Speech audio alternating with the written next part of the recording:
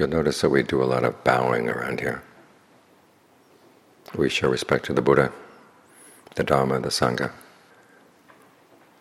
because the Buddha teaches us to respect ourselves. He says that our desire for true happiness, a happiness that's harmless, is something that's realistic and can be done. It is very much worth doing. And he offers instructions for that freely.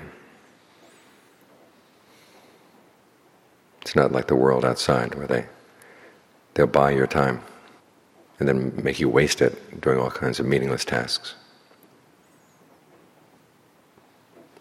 just so they can show that they have power over you. The Buddha never tried to exercise power over anybody, which is why we voluntarily bow down to him.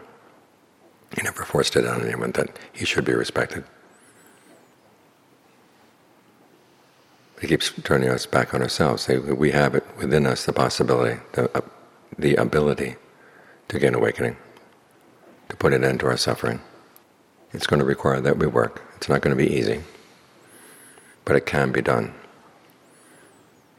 And that's showing a lot of respect for us.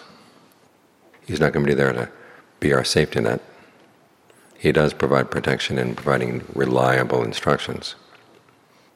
We have to keep falling back on our own honesty. As he said, there are two things he looked for in a student. One was honesty, and the other was good powers of observation. And those are the qualities that will see you through. Because he said the Dharma is nurtured by committing yourself to it and then reflecting on what you've done. The commitment means that you give yourself, you cultivate the desire to do it, you stick with it, you give it your full attention. These are three of the bases of success. Then the other basis of success goes into the reflection. We would look on what you actually did, what your true intentions were, what the true results were. And then you try to figure out ways of improving. In other words, the Buddha is asking you to be responsible for yourself and saying that you can be trusted to be responsible. We all need some training to get started in the right direction, because we do have some dishonesty in our minds. Greed, aversion, and delusion, those are pretty dishonest. We have to overcome our dishonesty. But we do have the potential for honesty. Our desire not to suffer can be used to make honest people out of us. So when the Buddha shows us this much respect, we should have respect for ourselves too, realizing that we can do this, and not be willing to settle for second or third or fourth best.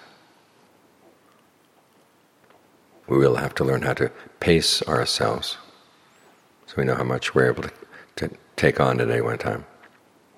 But you find that as you take on tasks that stretch you,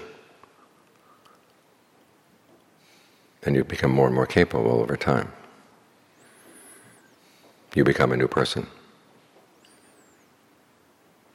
And that new person will bow down even more sincerely to the Buddha, the Dharma, and the Sangha, because that person has seen the results that come from following their teachings